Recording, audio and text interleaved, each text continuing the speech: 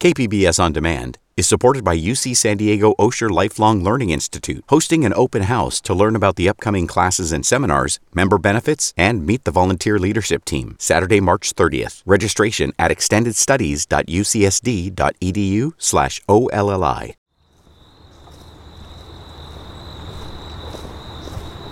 It's a few hours before sundown, and I'm walking through a network of hiking trails along the floor of one of San Diego's urban canyons.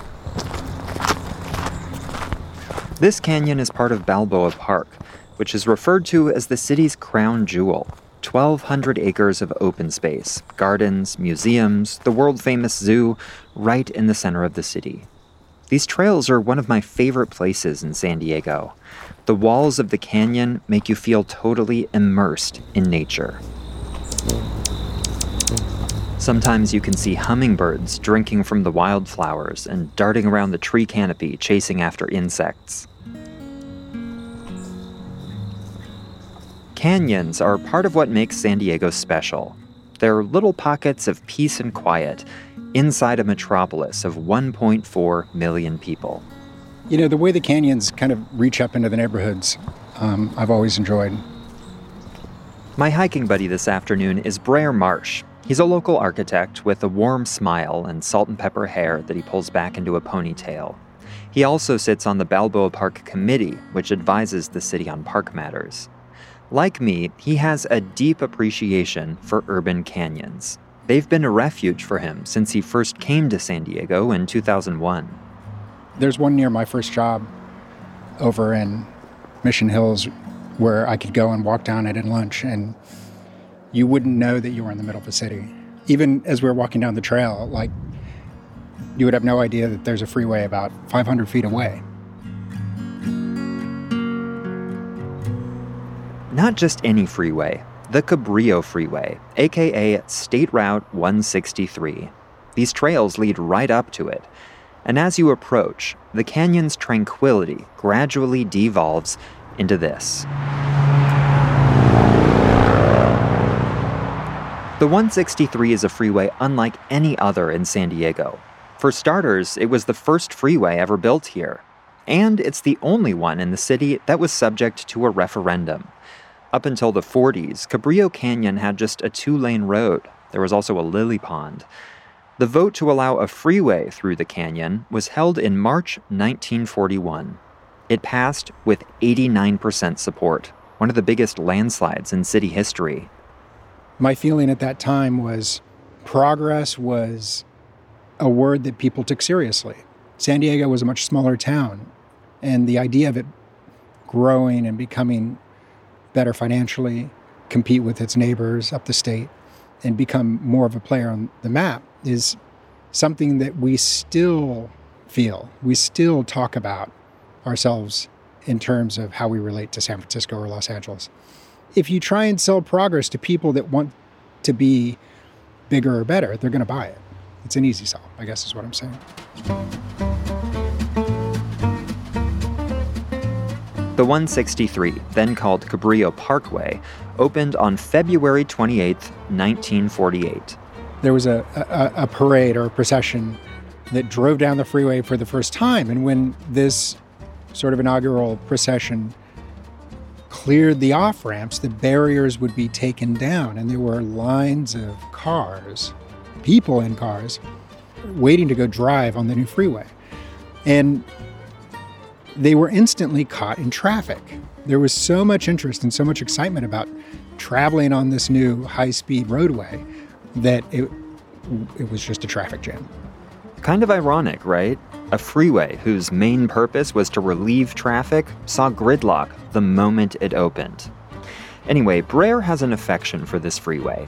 You can see its age in the design. The barriers separating the lanes from the landscaped median aren't concrete like with most freeways. They're wood posts, just a few feet high.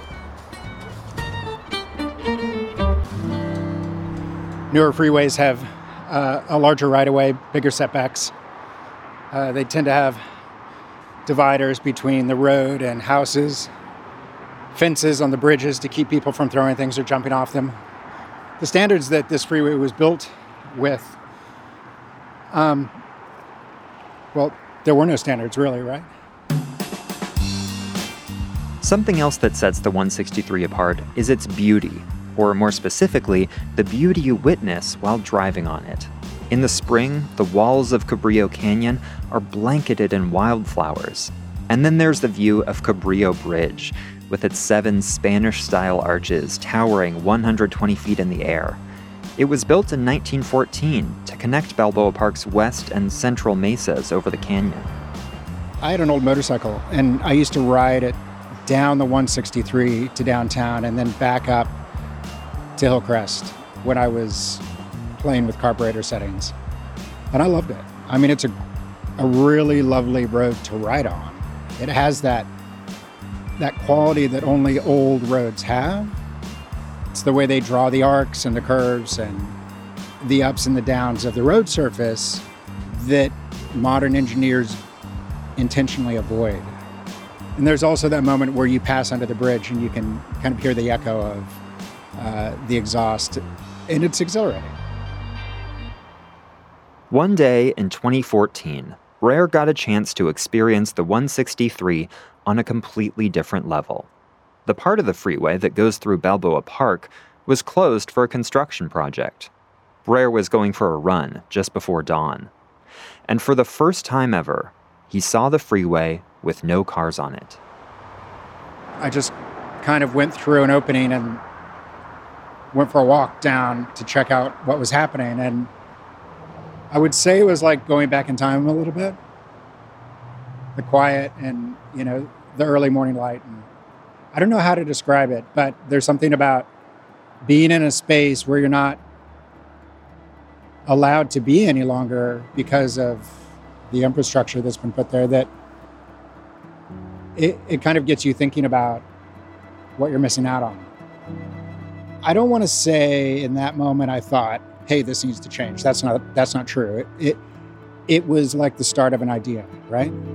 An idea that I didn't really think about more until I went to architecture school and started learning more about cities and the urban environment.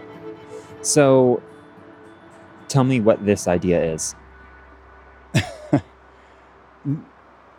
The short version of the idea is that the 163 should be closed.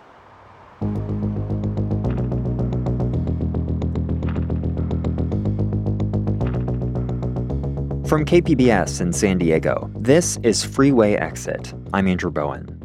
In this series, we're looking at how San Diego's relationship with the freeway has changed over time and how it will have to change in the future. To accommodate a growing population that's sick and tired of being stuck in traffic, to reduce our greenhouse gas emissions and leave a better planet for our kids and grandkids, and to heal the wounds that freeways have inflicted on people and neighborhoods.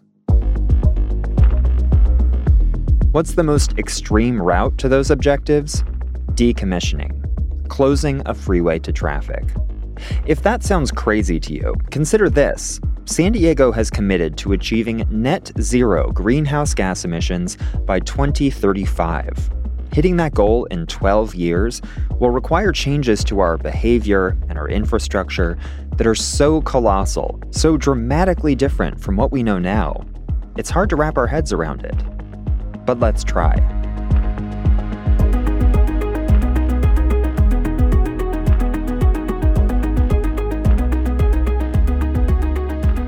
More after a short break. Stay with us.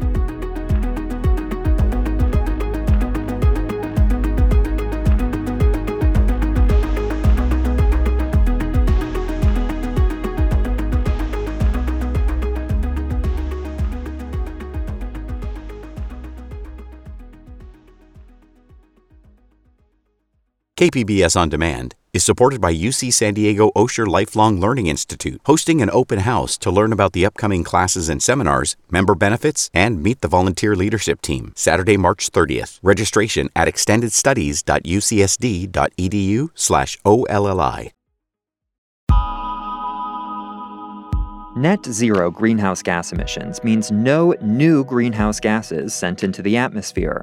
Cars could still burn gasoline, but all of their emissions would have to be recaptured, either the old-fashioned way, using trees and photosynthesis, or using carbon capture technology that doesn't exist yet, at least not at scale. Now, the city does plan on planting more trees, though it's not happening fast enough, and the trees we already have aren't always well maintained. And it would take literally hundreds of millions of new trees to fully offset the city's carbon footprint. So what's a more realistic pathway to carbon neutrality? Reducing emissions, to the point where everything that we emit is reabsorbed by the natural environment. Most of our emissions come from transportation, about 55%. And while electric vehicles will reduce emissions somewhat, they won't be nearly enough. Thousands of people are buying brand new gas-powered vehicles today, and they'll be on the road for decades past our deadline of 2035. The unavoidable truth is that San Diego needs to dramatically reduce the amount of driving that takes place on its streets and freeways. And that shift needs to happen fast, like yesterday. As a city and as a society, I think we're moving past the era of abundant freeways. I think people are coming to the realization that cars are having a significant impact on our environment, a negative impact on our cities. Despite all of the great opportunity they provide, we can't ignore the social and environmental impacts that come along with them. Decommission is a word you've probably heard in reference to naval ships or maybe an old power plant. It's when a society says, this public asset has served its purpose. We don't need it anymore, and it's time to turn it over to another use. Seoul, South Korea decommissioned a freeway and turned the land back into a natural stream. Rochester, New York decommissioned part of its inner loop highway and turned it into a boulevard. There was enough space left over to build more than 500 homes, most of them affordable. On the 163, Brer isn't suggesting we decommission the entire freeway, just the roughly 2-mile stretch that goes through Balboa Park. When he tells people about this idea, the typical reaction he gets is horror. Why would you close this freeway? How would I get anywhere without it? Where he tries to steer the conversation is what would go in the freeway's place. When you start talking about taking space away from cars, people want to fill it with things that they think that are missing, right? That are missing from the neighborhood and from the city. For most of us, freeways have always been there. I know they've played a big role in my life. I grew up in Santa Rosa, a small city north of San Francisco. And I remember when I got my first car. It was a 1992 champagne-colored Toyota Camry. It had a cassette player and those automatic seatbelts that slide forward when you open the door. The idea that I could just get behind the wheel, hop on the freeway, and be in San Francisco in an hour, it was liberating. Then I moved to Chicago to go to college, and I didn't have a car. And suddenly, freeways weren't all that relevant to me anymore. After college, I moved to Germany. And for the 6 years that I lived there, I never once got behind the wheel of a car.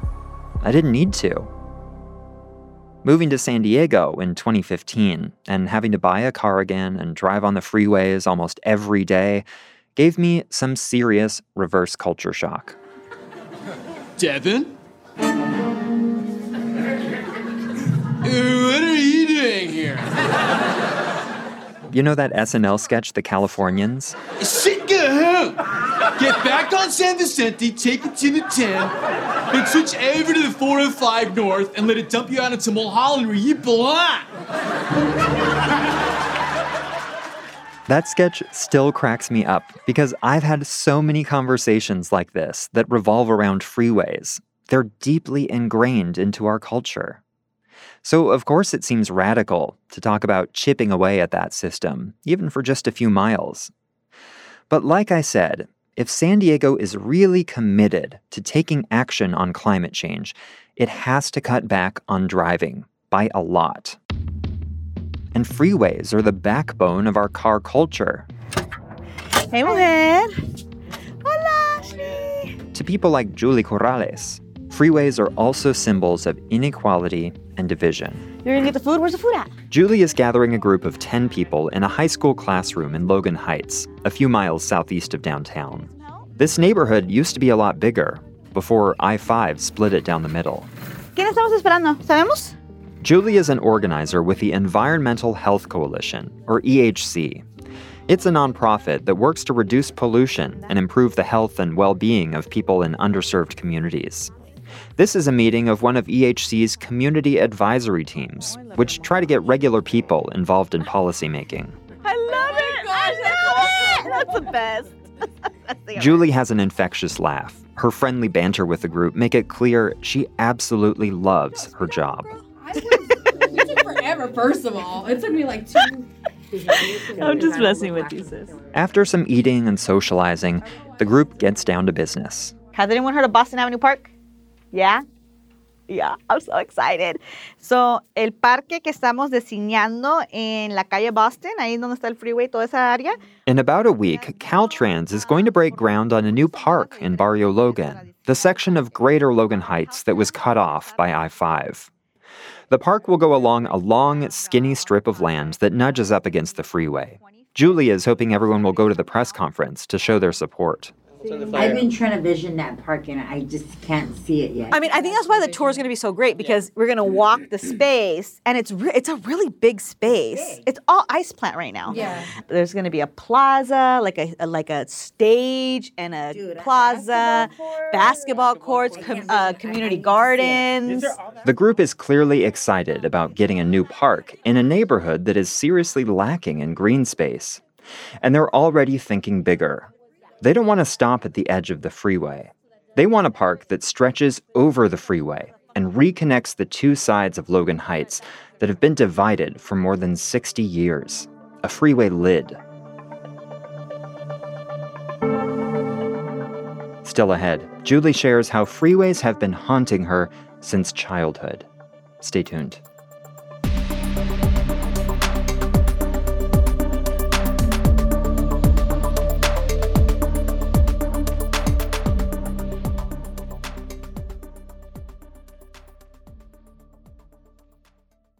KPBS On Demand is supported by UC San Diego Osher Lifelong Learning Institute, hosting an open house to learn about the upcoming classes and seminars, member benefits, and meet the volunteer leadership team. Saturday, March 30th. Registration at extendedstudies.ucsd.edu/OLLI.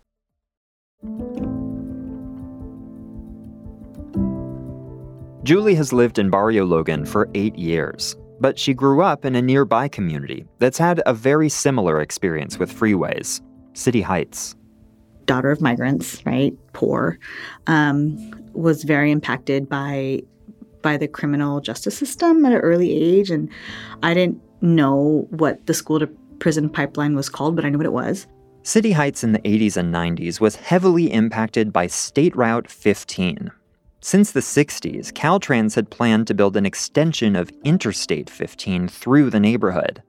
But for various reasons that we'll get into later, they took a really long time to build it. The state seized properties, evicted all the residents and businesses, demolished buildings, but the land for the freeway sat vacant for years. Even before it became a freeway, the 15 was already dividing City Heights. I remember we would bike around the neighborhood, and then we'd get up to 40th Street, and then we'd all just wait for each other so we could cross this deserted area together, because it was scary. It was dark. I mean, it was not lit. But as a child, I didn't understand the impacts of pollution, the pollution that freeways brought, but I always understood the separation and the devastation that they brought.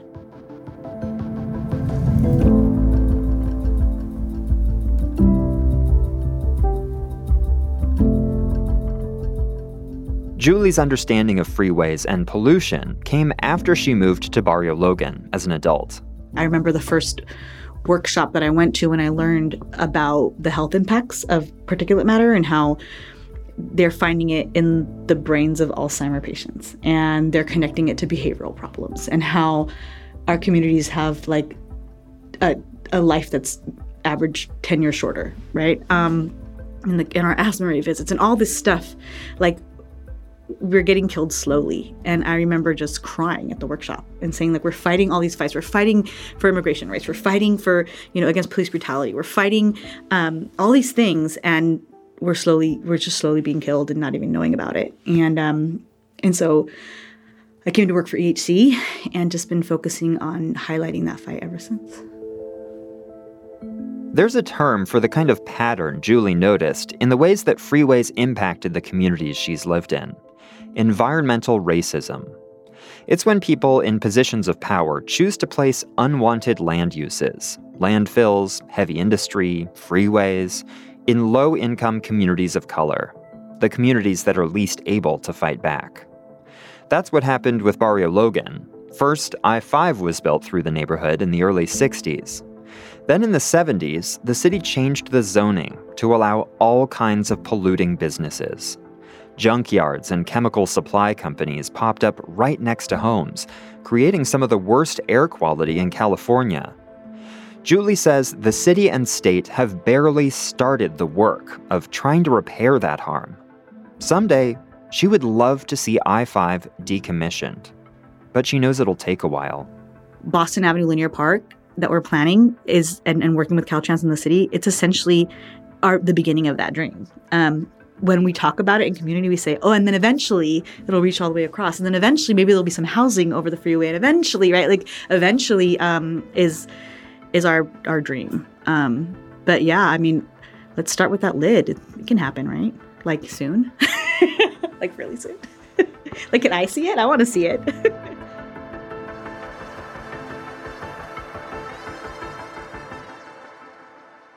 Right now, Julie's dreams for I-5 and Barrio Logan are a little bit closer to reality than Brer Marsh's dreams for the 163. The lid over I-5 is mentioned in the Barrio Logan Community Plan. SANDAG, the county's transportation planning agency, recently applied for a federal grant to study the project's feasibility. And Brer is happy about all that. I mean, I'd like to believe that both ideas have merit on their own and for different reasons. The idea of spending money to improve the environmental health of Barrio Logan is a top priority. And one of the things that makes the 163 different is the fact that it is redundant. There are large freeways to the east and to the west that serve the same purpose. It's a convenience. And from one point of view, that makes it an unimportant project. But from another, it makes it the ideal first step to take in the larger idea of, removing these huge impediments to our city's health and our city's happiness.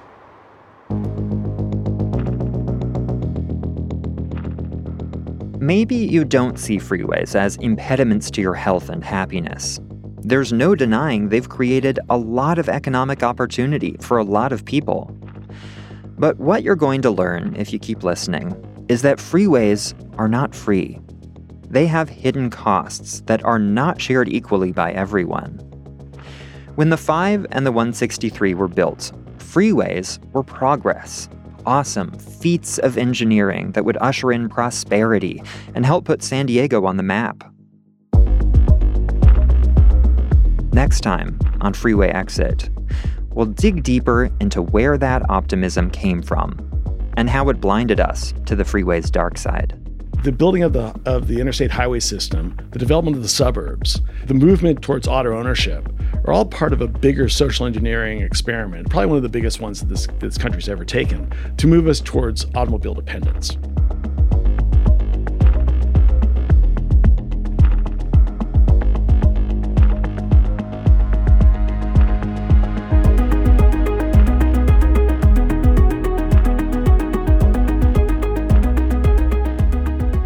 Freeway Exit is produced by me, Andrew Bowen, and edited by David Washburn with support from Claire Tregesser and Elizabeth Hames.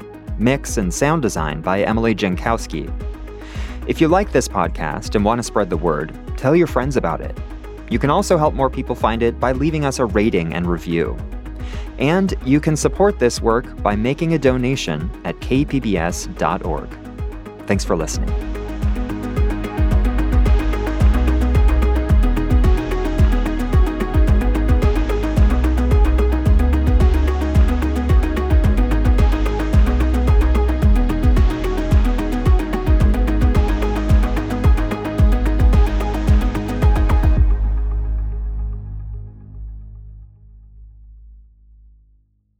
KPBS On Demand is supported by the University of San Diego, offering professional and continuing education courses in the areas of business, education, healthcare, and engineering. For enrollment opportunities, visit pce.sandiego.edu.